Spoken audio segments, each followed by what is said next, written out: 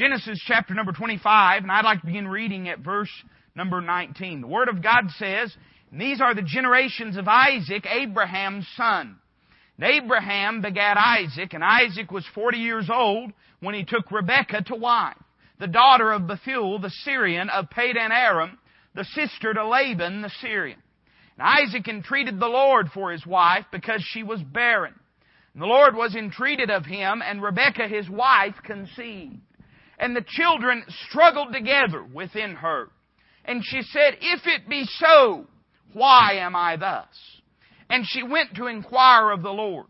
And the Lord said unto her, 2 nations are in thy womb, and 2 manner of people shall be separated from thy bowels. And the one people shall be stronger than the other people, and the elder shall serve the younger. When her days to be delivered were fulfilled, behold, there were twins in her womb. And the first came out red all over like an hairy garment, and they called his name Esau. And after that came his brother out, and his hand took hold on Esau's heel. And his name was called Jacob, and Isaac was 80 years old when she bare them. And the boys grew, and Esau was a cunning hunter, a man of the field. Jacob was a plain man dwelling in tents. And Isaac loved Esau because he did eat of his venison, but Rebekah loved Jacob. Jacob sawed pottage, and Esau came from the field, and he was faint. And Esau said to Jacob, Feed me, I pray thee, with that same red pottage, for I am faint. Therefore was his name called Edom. And Jacob said, Sell me this day thy birthright. And Esau said, Behold, I am at the point to die, and what profit shall this birthright do to me? Jacob said, Swear to me this day. And he sware unto him, and he sold his birthright unto Jacob. Then Jacob gave Esau bread and pottage of lentils, and he did eat and drink, and rose up, and went his way. Thus Esau despised his birthright." Let's pray together tonight. Heavenly Father, Lord, I'd ask that you glorify your Son in the preaching. Lord, above and beyond everything, that He'd be glorified. All that we're to do is to be to your glory. Lord, the preeminent thing tonight is that Jesus Christ be glorified. And that's what we ask for above and beyond anything. Lord, then we ask that our hearts would be spoken to. Lord, that you'd do in us that which we cannot do for ourselves, that which we can't do through energy, and that which we cannot do through determination or resolve. We pray, Lord, that you do it through the moving of the Holy Ghost, and that we'd surrender to Him. Lord, we pray that each and every heart would be affected, and that we'd draw closer to you. Lord, we love you tonight. We thank you for loving us. We thank you for that great show of love to the lost sinner, the cross of Calvary. Help us to convey that love to a lost and dying world. We ask all this in Christ's name. Amen. Now, I want you to turn to the book of Romans, chapter number 7. And as you make your way there, I want to say a word about what we've read tonight. Over the past 2 Sunday nights, we've preached a series with this idea at its source, contrary the one to the other. Now, I'm not preaching tonight about yin and yang. I'm not preaching tonight about an intrinsic good or necessarily an intrinsic evil. But I'm preaching tonight about the struggle that takes place within the believer after he's been born again between the old nature and the new nature. We have seen over the past 2 Sunday nights how in 3 sets of brothers their struggle took place. We began by looking at Cain and Abel. We looked at the contrary approach between the flesh and the spirit in our appeal to God. Abel, in being made righteous before the eyes of God, could plead only the shed blood. And let me say that the only way you'll get saved is by the shed blood. You may get church some other way. You may get religious some other way. The only way you'll get saved is by the shed blood of Jesus Christ. Cain, when he sought to come to the Lord and be made righteous, he brought the fruit and works of his own hand. He said, I know God has prescribed a different means, but I think I know a little bit more than God knows. And I think what I've got is worth a little bit more than what God thinks it's worth. So I'm going to bring it to the Lord, and I'm going to expect Him to have respect unto my offering. You know, that's just like this lost and dying world. We take the filthy rags of our righteousness. We put them on just as good as we know how. We try to clean up the best that we can. We try to walk the way that we think we ought to walk and talk the way that we think we ought to talk. We go before God and we say, Lord, I've tried my best. Isn't that good enough? Let me say tonight that in the realm of salvation, your best is not good enough. Your good intentions are not good enough. You've got to be saved by the blood of Jesus Christ. Your best is not as good as His best. Your best is not good enough to satisfy the holy wrath of God. And then the following week we preached on two other brothers by the name of Isaac and Ishmael. The first two brothers showed us the faith, showed us the flesh and the spirit in their appeal to God. Isaac and Ishmael showed us the flesh and the spirit in our approach unto God and unto serving God. How do we serve God? Let me say that just as we are saved by grace, we serve by grace too. We don't serve through just mere determination and resolve. Now, I'm not saying that we ought not have some determination and resolve, but determination and resolve in and of themselves without the power and leading of the Spirit of God is not enough. And Isaac is a picture of living the Christian life according to the strength and power of the promises of God. He was the son of promise. Ishmael is an example of living according to the energies of the flesh and serving God according to the energy of the flesh. Let me say, nothing is more dissatisfying than trying to serve God in the arm of the flesh. Nothing will make you more miserable than trying to serve God through your own strength. You'll get burnt out, you'll get bitter, you'll get angry, and you'll quit before the sun goes down trying to serve God through the energy of your own flesh. But tonight I want us to look at two other brothers by the name of Jacob and Esau. Both of these brothers had name changes. Both of these brothers were the fathers of nations. But you couldn't pick, and by the way, both these brothers were twins. But you couldn't pick two brothers that were more different, both in their personalities and in their histories, than Jacob and Esau were. I want to preach to you for a few moments on the flesh and the spirit, how contrary they are one to another, in our appetite for life. The things that we love, the things that we cherish, the things that we seek to satisfy us, there is an opposite and there is a struggle and a paradox that is taking place between the flesh and the spirit. The Word of God tells us this, that the spirit and the flesh lust one against another. They're contrary one to another. Let me say that you can't satisfy your spiritual man and satisfy your carnal man at the same time.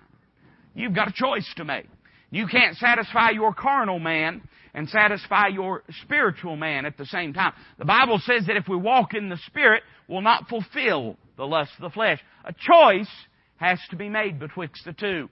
We know Paul, I think, summed this up for us in a pretty concise way in Romans chapter 7. I want you to look down at verse number 14. Now, we're not really going to preach on this, but maybe this will shed some light on Romans chapter 7 for you, because that's sort of what Paul is talking about. Look at verse 14.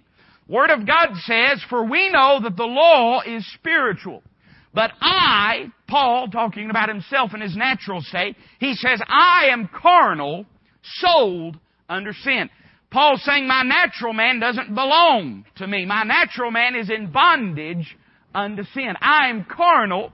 I am unrighteous. He said it this way, that in my flesh dwelleth no good thing. Now notice what he says. This is going to be confusing if you don't pay attention to your Bible. So unless you want to be confused, not know where you're at in a few seconds, pay close attention to your Bible. It says, "For that which I do, I allow not. For what I would, that do I not, but what I hate, that do I.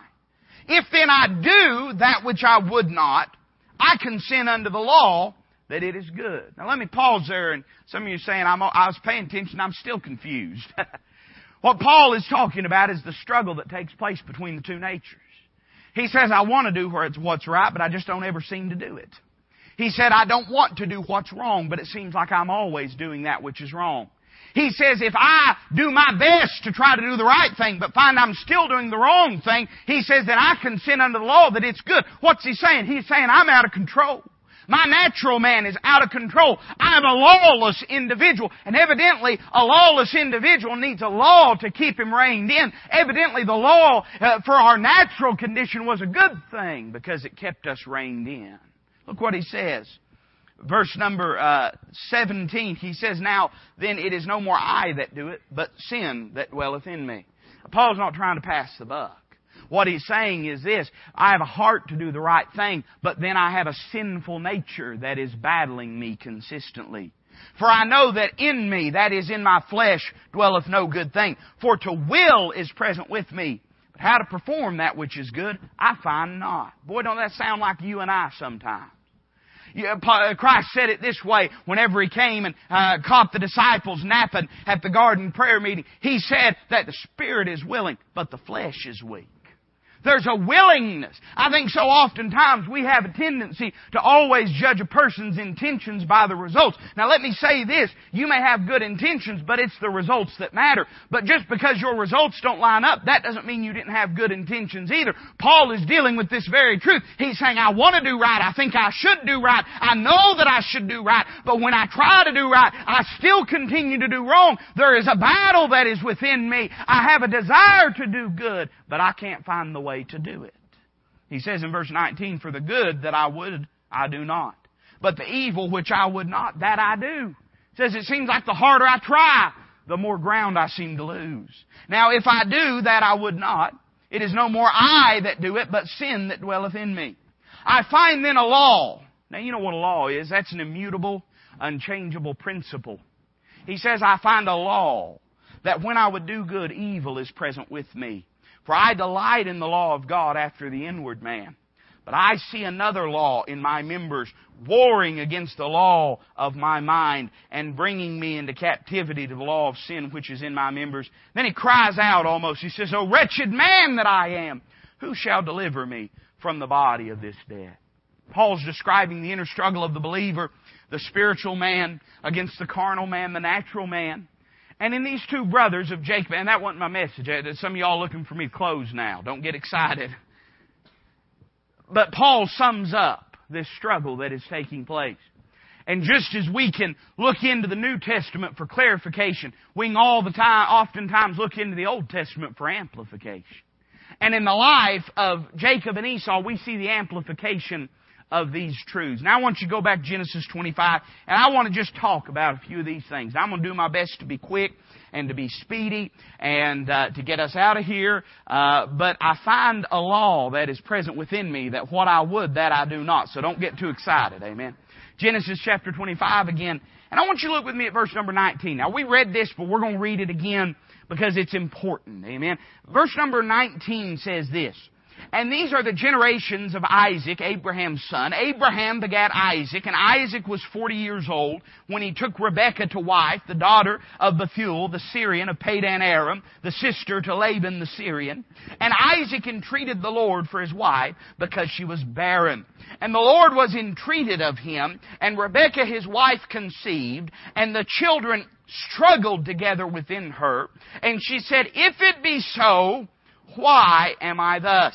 And she went to inquire of the Lord. And the Lord said unto her, 2 nations are in thy womb, and 2 manner of people shall be separated from thy bowels. And the one people shall be stronger than the other people, and the elder shall serve the younger." Now, I want you to notice, first off, their brawling that was taking place.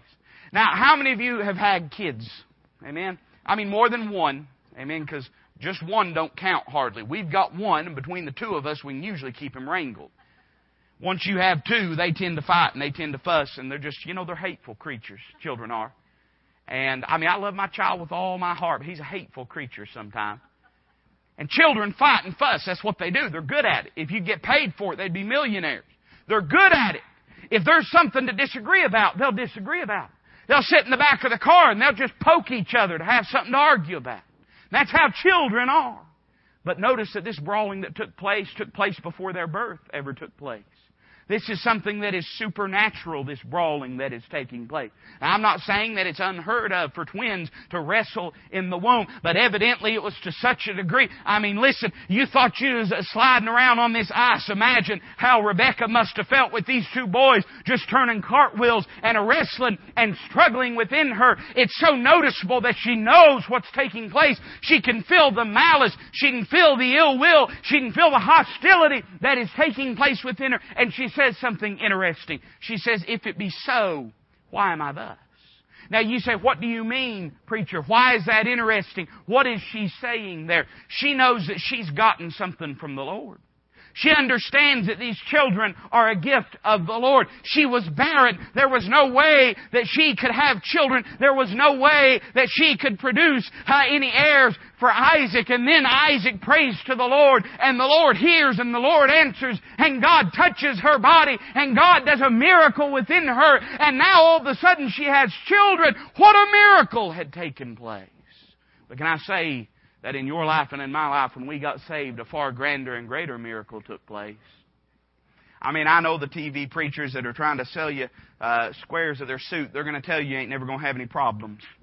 They're going to tell you that if you run on difficult times, it's simply because you're out of the will of God. You know, they never have any problems, you know, and they don't have any money problems. Everybody send them all their money instead of sending it to the local church. Amen?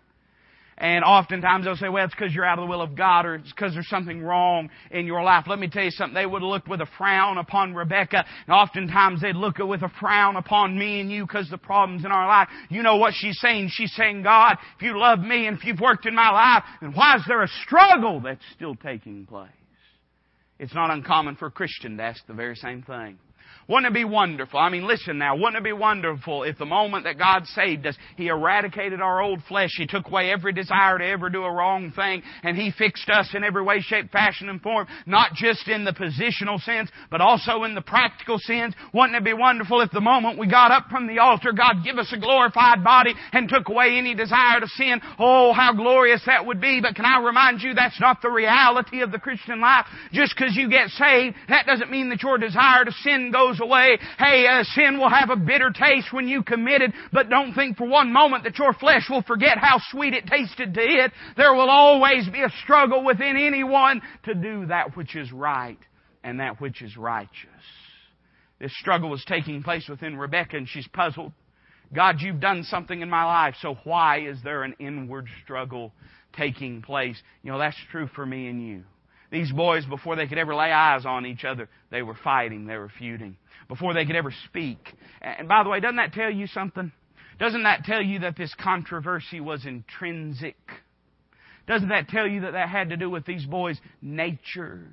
They say of the Hatfield and McCoy feud, and I know you know, they do all this stuff on it, so you know it now. It's ruined a bunch of preacher illustrations. You know, preachers tell illustrations to feel smart. Amen? We scour books for stuff that you don't know so we can tell you and we seem smart. When the Hatfield and McCoy feud started, it was said that it was started over the sale of a pig. And I don't know what denomination they were, but that's a Baptist story if I've ever heard one. Amen?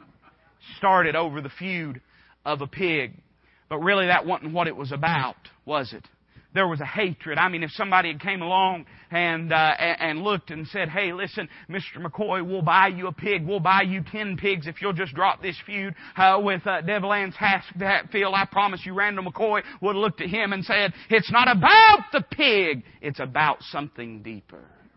The feud between your flesh and your spirit. Listen, it's not just about the material things. It's not just about the surface things. Understand that your natural man hates your spiritual man. Your spiritual man hates your natural man. They'll never be in tune. Listen now, they'll never be in sync. They'll never make friends. But one of these days, the book of Philippians tells us that God is going to change this vile body to be made like unto His glorious body, the body of the flesh, that which is physical, that which is decaying, that which is temporal, the old man, the natural man. Listen, his death sentence was passed upon Calvary. He was nailed to the cross of Calvary, and his day of judgment, his day of eradication is coming. They're never going to make nice, but God's going to take it away one day when He gives us a glorified body.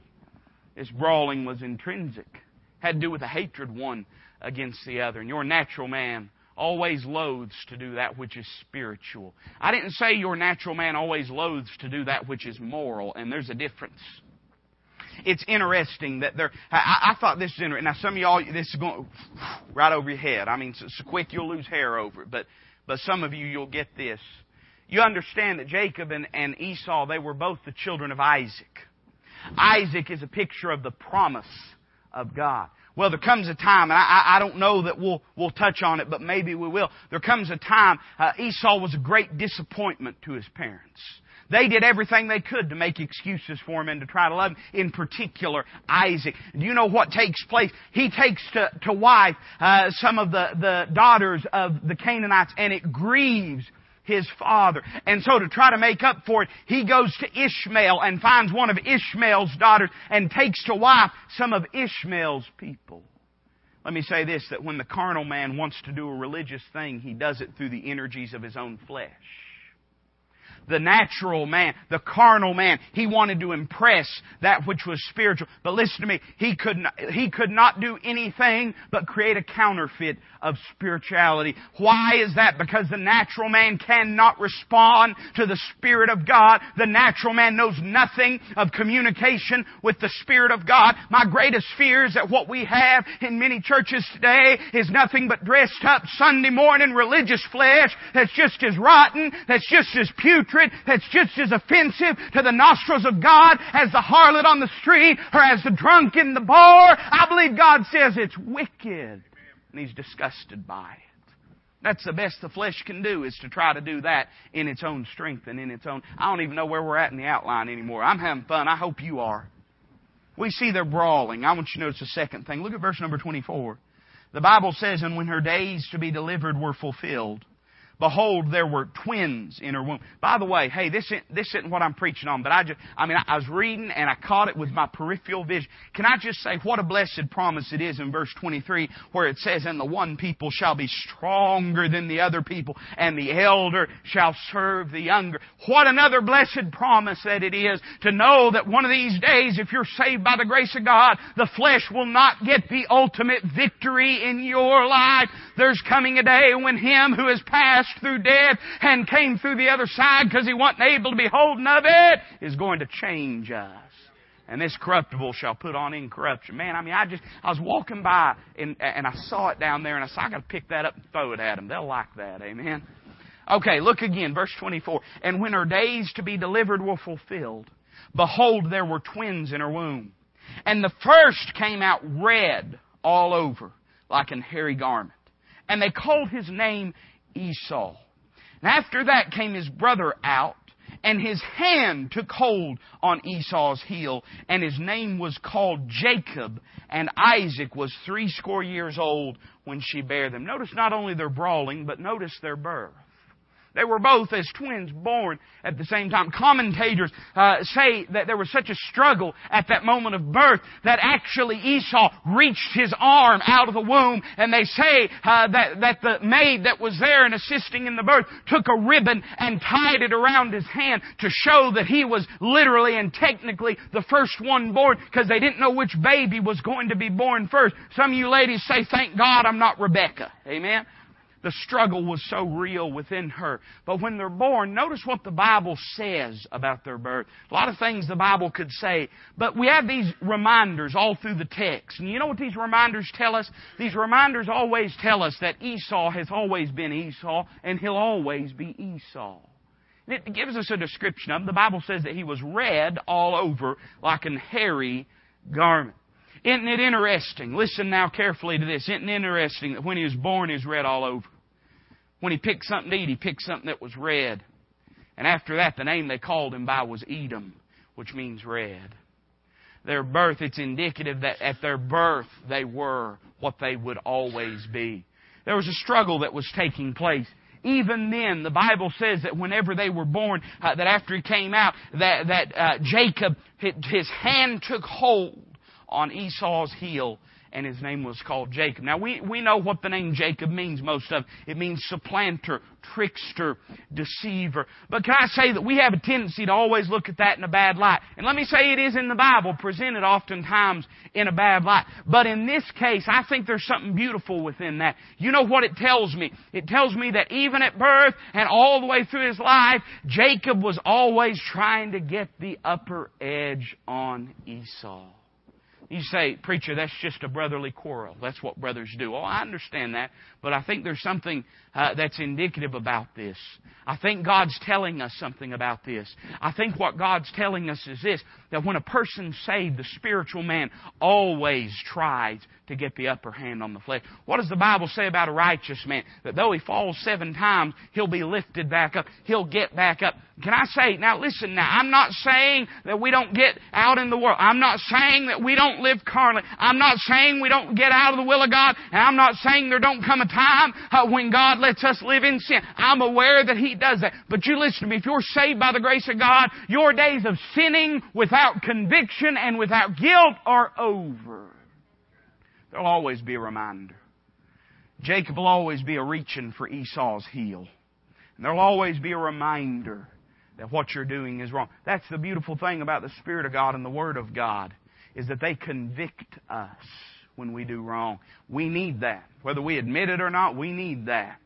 That's what's different. It's not Jiminy Cricket. It's the Spirit of God. For the believer, that is. For the believer, it's the Spirit of God. That's who's telling you that you've sinned. That's who's telling you that you've done something wrong. Isn't it interesting that when Adam and Eve had sinned in the garden, you know what God asked them? God said, who told you you was naked? There's never really an answer that's explicitly given. You say, how do we know who told them that they were naked? Well, the same person that always tells us when we've sinned. The same person that always tells us when we're wrong. That's the Word of God applied by the Spirit of God. It was the Holy Ghost told them that. Came along and said, don't you realize that you've sinned? Don't you know you have something to be ashamed of? It's not that we don't sin after we get saved, but it's that we've got somebody that comes along and says, don't you know you ought to be ashamed of what you've done wrong? Let me say this, we can never get away from Him. We always quote Hebrews chapter 3, He'll never leave us nor forsake. And that's a blessed promise. But listen now, that's a burdening promise in some ways too. That tells us something. That tells me that the Spirit of God, He'll never depart from us. I understand that the power of the Spirit of God in a particular way can leave a person's life. I understand that the blessing of the Spirit of God can leave a person's life in a particular way. I understand that in a sense the peace of the Spirit of God can leave our lives in a particular way. But don't you think for one moment that God's ever just going to leave you alone. You're His. You belong to Him now. And He's going to deal with you when you've sinned and done wrong. Notice not only their birth, but look at verse number 27. Notice their boyhood. And the boys grew. And that's what boys do. They grow, they eat, they smell bad. The boys grew. And Esau was a cunning hunter, a man of the field. And Jacob was a plain man, dwelling in tents. Now you say, preacher, what's the significance of that? Well, there again, we have another reminder that these boys are different. We have another reminder that the qualities of their nature were not something that were learned. They were something that was intrinsic to their personality. Now, I've heard this my whole life. I've heard it preached. And it could be true. I'm not saying it's not true. But I think we're missing the point whenever we read this and this is all we get out of it. I've heard my whole life people read these verses. They say, well, you know, that tells us that Esau was a man's man. He was a man's man. He was out in the field. And that tells us that Jacob, you know, he's sort of a mama's boy because he dwelt in tents. Listen to me, we're not talking about little toddlers that are tied to their mother's apron strings. If Esau was old enough to be in the field hunting, then Jacob was old enough to be doing whatever he pleased as well. What this is telling us is there again something about their desire. Something about how they wanted to occupy their time. You know what I see when I read this verse? I see that Esau was a man that was growing attached to the country he is living in. He was learning the topography. He was learning where the rivers were. He was learning where the streams were. He was learning where the deer hung out. He was learning where he could go to get a meal. He spent all of his time, listen now, roaming through the world, looking for what could satisfy him. I'd say there's food at home if Esau had wanted to eat it. He comes through the door, and Jacob's not starving. Jacob has something to eat. Esau could have had something to eat too. But you know the difference? Esau didn't want what was in the tents. He wanted what was in the field. You say, what about Jacob? What about him? Isn't that saying he's a mama's boy? Well, hey, Jacob may have been a mama's boy. He may have been a sissy. I don't know. If you want to believe that, you go ahead and believe that. I don't really think so. Jacob would go on later in his life to work 14 years so that he could marry a woman. I mean, he was a farmer. He went out. He spent as much time as Esau did, I'm sure, in the field in a sense. But what's the Bible trying to tell us? Let me say that God's people have always been tent dwellers. You go all through the Old Testament and you find we're nomads. We're ramblers. That's who and what we are. You say, why is it, preacher? It don't matter where we go. We're never home. You can go from one end of this world all the way to the other. You can circle around till you get dizzy, and you're never going to find a Christian's home. This world is not our home. She played it. I thought about singing it. The Lord wouldn't let me. But she played it there before we got to preaching. This world is not my home. I'm just passing through. Abraham was a sojourner. He was a Syrian up until God spoke to him.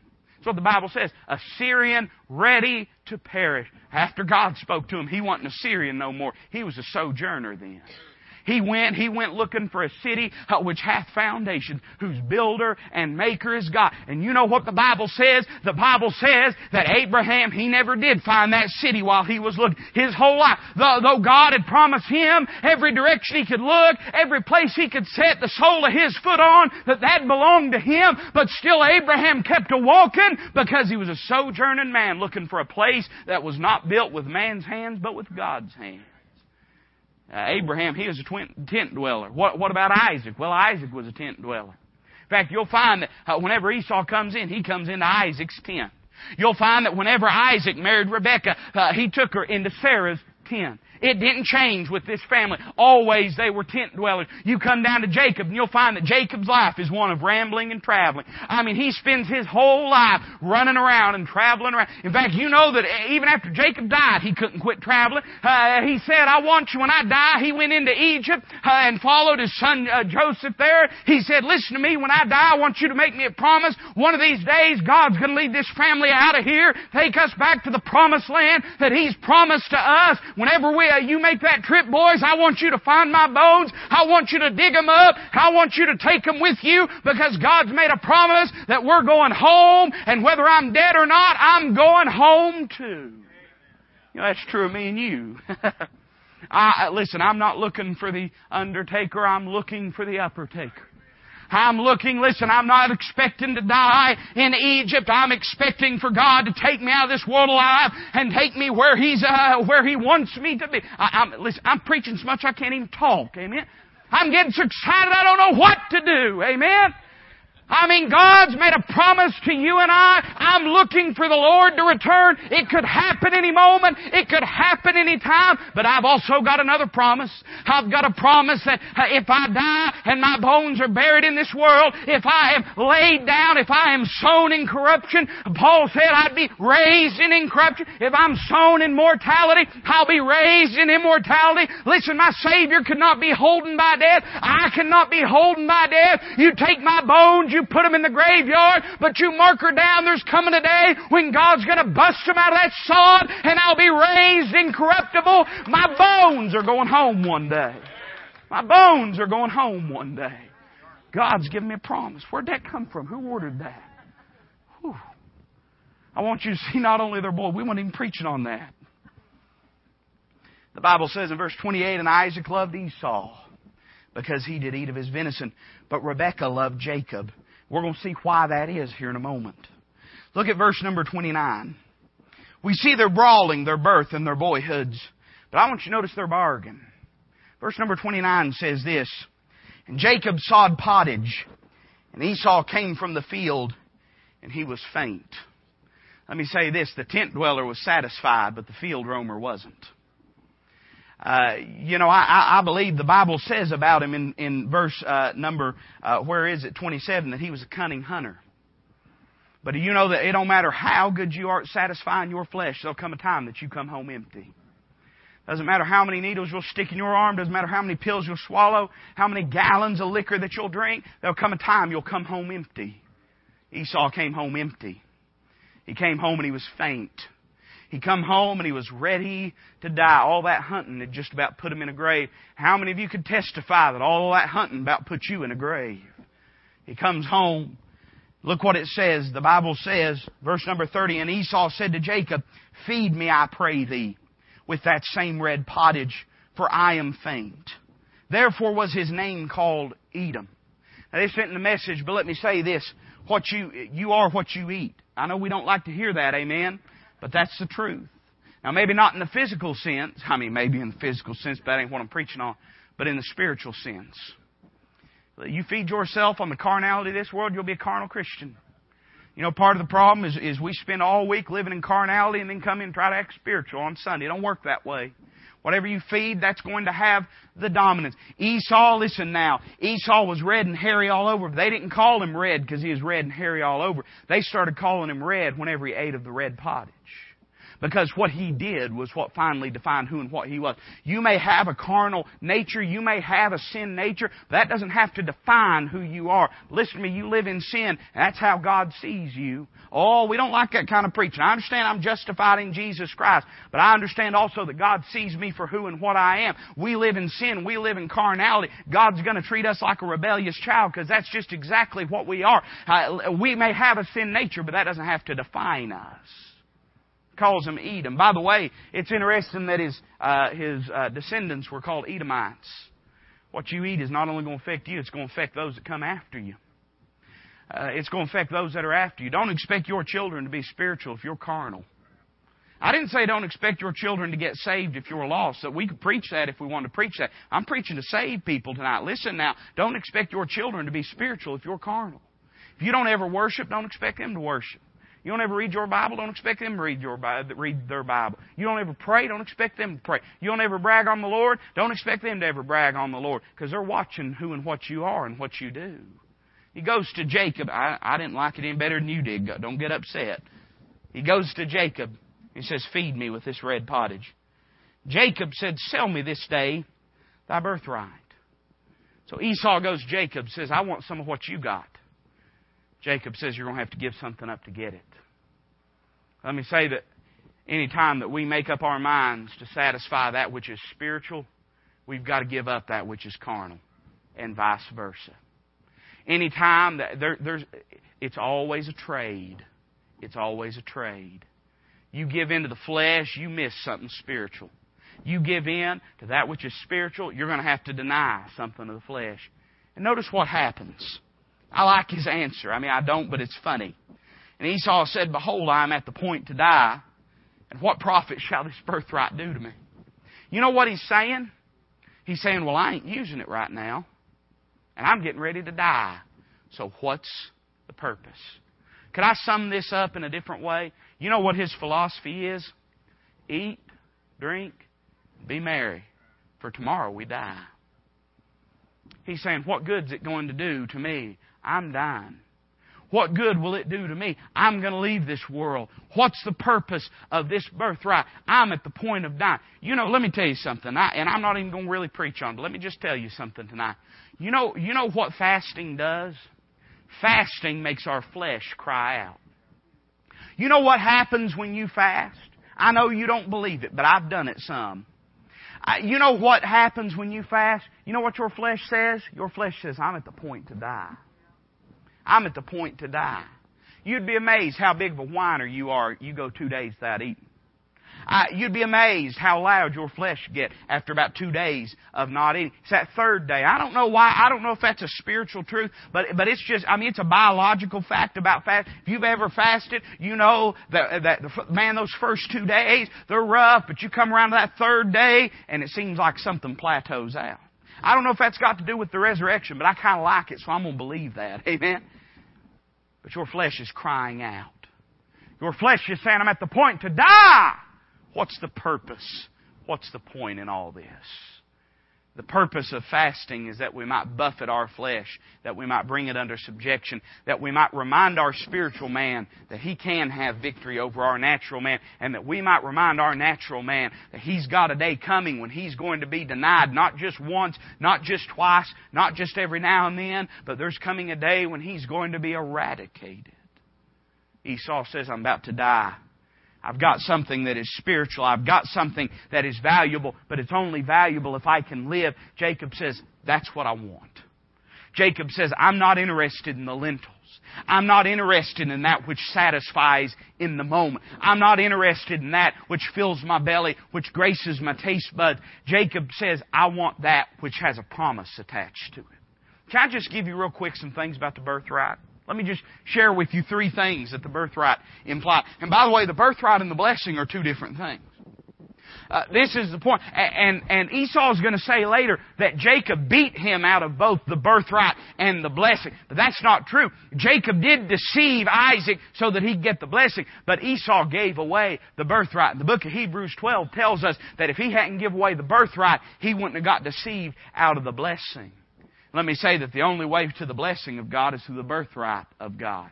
You say, how do I get a birthright? Well, you've got to be born again. You've got to be born again. That's how you get that birthright. You say, what did that mean? Well, let me just give you a couple things. Let me say, first off, the birthright meant prosperity. Prosperity, that's what it meant.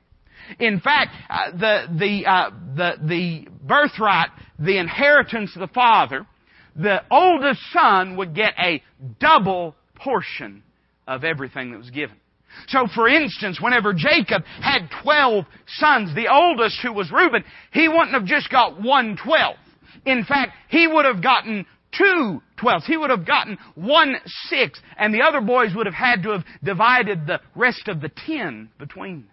It literally meant being set up, so to speak, for the rest of your life.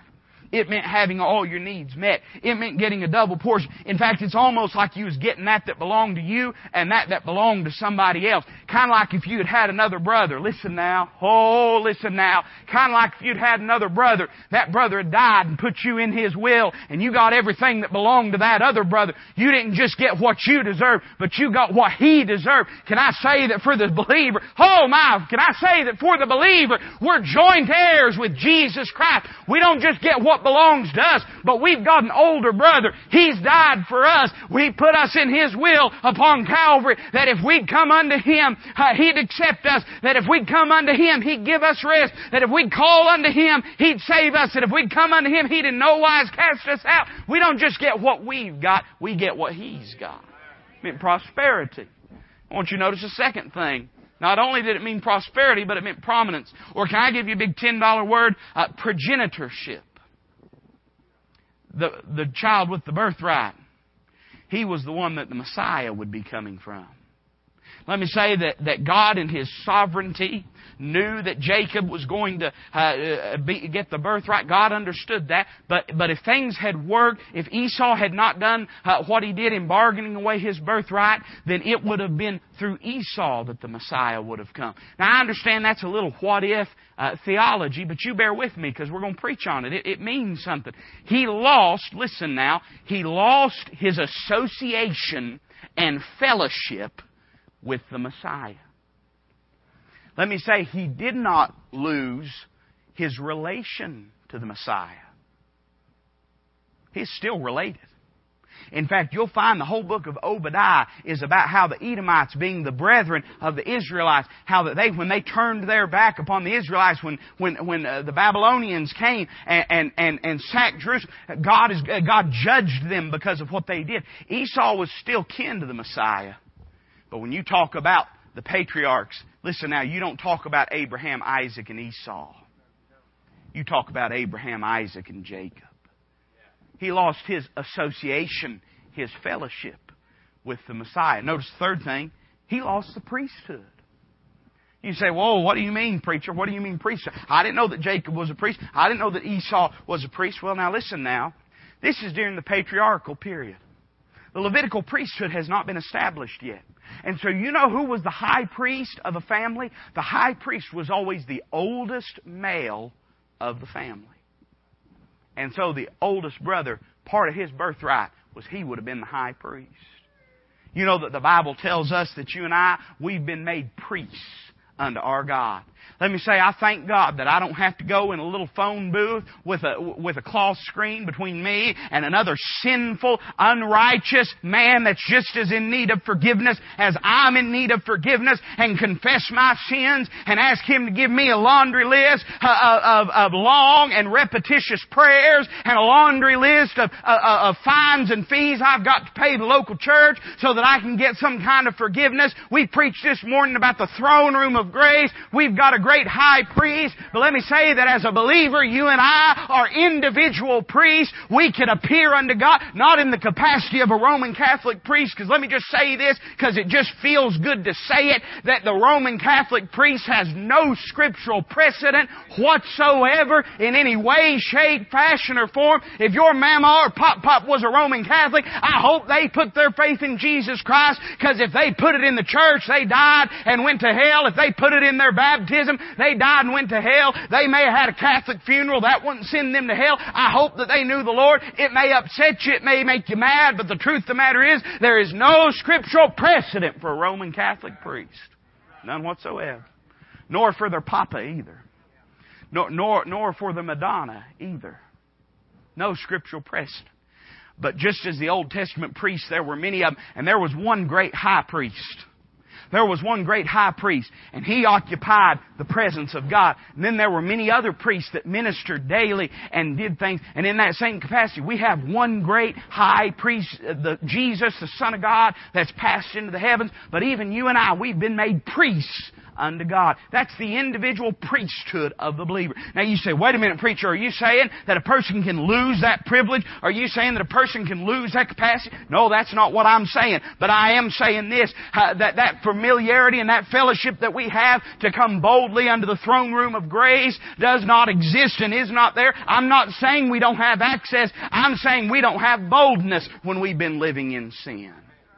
We still have access. But we don't have boldness when we've been living in sin. And in the same way, those things belong unto the spiritual man. When you satisfy the flesh, you don't get any of those things because they don't belong to the flesh anymore. The birthright's been traded. The younger son has got it. And the spiritual man is the only means to get those things. I'm not saying you lose your salvation if you live in sin. But what I am saying is this. All those blessings that you have in Jesus Christ, you don't enter into those things when you're living in sin. How are those things accessed? How do we gain those things? The Bible says by exceeding great and precious promises. When we've been living in sin, when we've been doing that which is unrighteous, we shy away from the promise of God. We flee from that which God has blessed us with and promised us with. And it's as though we lose those promises. Even though we've not, those promises are still true. They're still valid. We don't claim them. And we don't enter into them. Same thing's true about the prominence. We lose our fellowship. We don't lose our relationship with Him, but we lose our fellowship with Him. Esau's still related to the Messiah. Oh, when they talk about the Messiah, they don't talk about Esau. They talk about Jacob. And he lost that priesthood. I'm going to move on. I don't have time for anything else. Look with me. I want you to turn to Hebrews chapter number 12. Can you do that? Hebrews chapter number 12.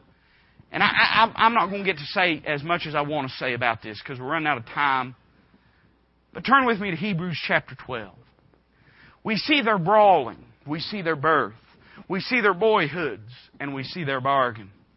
But I want you now to notice there, or could I say more specifically, Esau's bitterness that took place. Hebrews chapter 12 has this commentary on the life of Esau. It says in verse 14, "Follow peace with all men and holiness, without which no man shall see the Lord. Looking diligently, lest any man fail of the grace of God." By the way, that doesn't say lest the grace of God fail of any man. That doesn't say lest the grace of God fail of any man. You see, my salvation is not based upon me failing the grace of God. It'd be based upon the grace of God failing me. I didn't do anything to warrant or to earn God's salvation. You say, "Preacher, what about those that fall from grace?" Listen, you and I both know, we study our Bible. Paul is not talking about losing your salvation. You say, what about those whom he spews out? Let me remind you, friend, I'm not in his mouth, I'm in his hand, and no man shall pluck him out of the Father's hand. It doesn't say that the grace of God is going to fail you. It says you're going to fail the grace of God. It doesn't say that God's going to give up on you. It says there's going to be times you give up on God. And He says, lest you fail of the grace of God. Lest any root of bitterness springing up trouble you, and thereby many be defiled. Lest there be any fornicator or profane person as Esau, who for one morsel of meat sold his birthright. For ye know how that afterward, when he would have inherited the blessing, he was rejected. For he found no place of repentance, though he sought it carefully with tears. The word bitterness is not found a whole lot in the Bible. And it's especially not found in the New Testament. But the key verse that deals with bitterness in the New Testament is associated with the life of Esau. Let me say that the only person that the Bible says that God ever hated, and there's a context we're going to talk about, but the only person that the Bible says that God ever hated was Esau. Now, I understand that that's a comparative hate in a sense. I understand that God is talking about how He chose Jacob for the birthright and the blessing instead of choosing Esau. That doesn't in any way mean that Esau didn't have a choice to make. It doesn't in any way infringe upon Esau's free will or Esau's decision. Esau had a decision in the matter, but it's a comparative statement. But can I plug that into the type that we're talking about? Can I say this, that God hates your flesh. God loves your spiritual man. God hates the natural man. You say, how do you know that? Well, He's doing away with it one day. In fact, He is so concerned with doing away with it that He sent His own Son to the cross of Calvary to die in our place. He gave the ultimate gift. His Son became what we were so that we could become what He is. And when His Son became what we were, God, the Bible says He's smitten of God and afflicted. He's stricken, smitten of God and afflicted. When He became what we were, God reared back His fist of judgment and applied it to the blessed face of His only begotten Son. That's how much God hates our natural man. God hated Esau. It doesn't mean that God didn't love Esau like He loves any sinner. But it means that when there was a choice to be made, because Esau had bargained away the birthright, God chose Jacob for the blessing. Let me say that again. Because Esau bargained away the birthright. That was Esau's free will decision. In response to that, though he tried to repent, he found no place of repentance. And God chose Jacob for the blessing. Bitterness is infected in the life of Esau. In fact, his whole life is defined by bitterness. I want you to notice three responses real quick. Notice first off the confrontation of bitterness. Listen to what it says in verse number 20 or 34 of chapter 26. You don't have to turn there. It's just 2 verses, but I'll read it to you.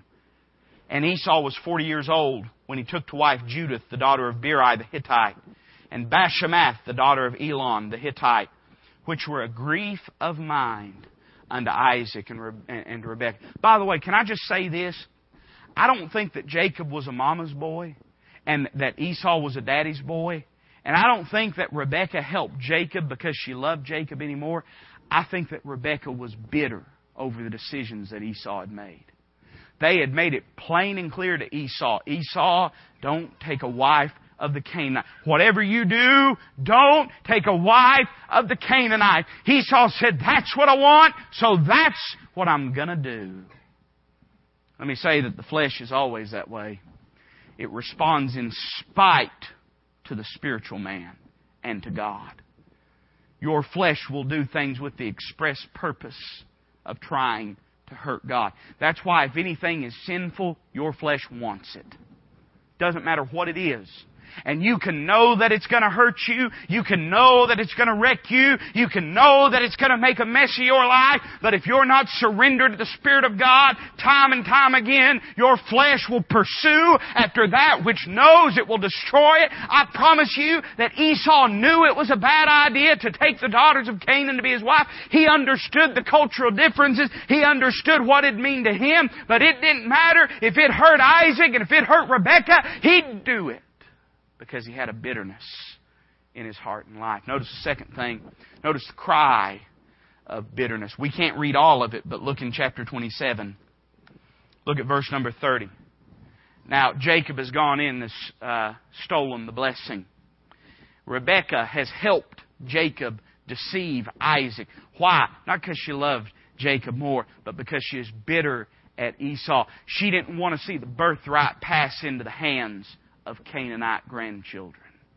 So she goes and she helps Jacob steal the blessing. The Bible says in verse 30, "And it came to pass as soon as Isaac had made an end of blessing Jacob, and Jacob was yet scarce gone out from the presence of Isaac his father, that Esau his brother came in from his hunting. And he also had made savory meat and brought it unto his father, and said unto his father, Let my father arise and eat of his son's venison, that thy soul may bless me. And Isaac his father said unto him, Who art thou? And he said, I am thy son, thy firstborn son Esau. And Isaac trembled very exceedingly, said, Who? Where is he that hath taken venison and brought it me? And I have eaten of all before thou camest, and have blessed him. Yea, and he shall be blessed. And when Esau heard the words of his father, he cried with a great and exceeding bitter cry. Said unto his father, Bless me, even me also, O my father.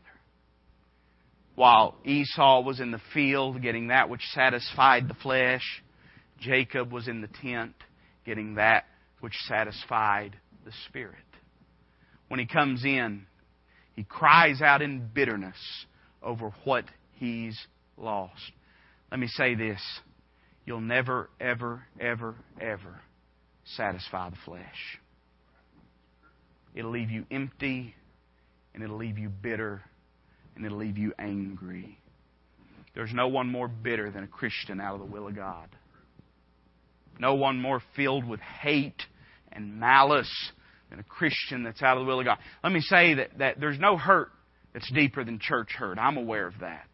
I'm aware of that. And folks get hurt in church, and I'm not saying they don't. But could I give you the opinion of a pastor? There's some of these folks that truly do get hurt, and they're bitter over that hurt. But can I say that there's some folks, they don't get out of church because they got hurt. They get hurt because they got out of church. They get out of church because they want to be out of church. And then all of a sudden they find some little problem, some little something, some little whisper of a rumor, of a gossip that took place. And that's their rallying point. That's their fortifying place. That's where they dig in. And they want to tell everybody that they run across. They want to say, hey, listen, I used to go to church, but then I got hurt and now I'm bitter. The reality is that's not how it happened. They didn't used to go to church and then they got hurt and they got bitter. They used to go to church, they got out of church, they got bitter, and they decided to get hurt.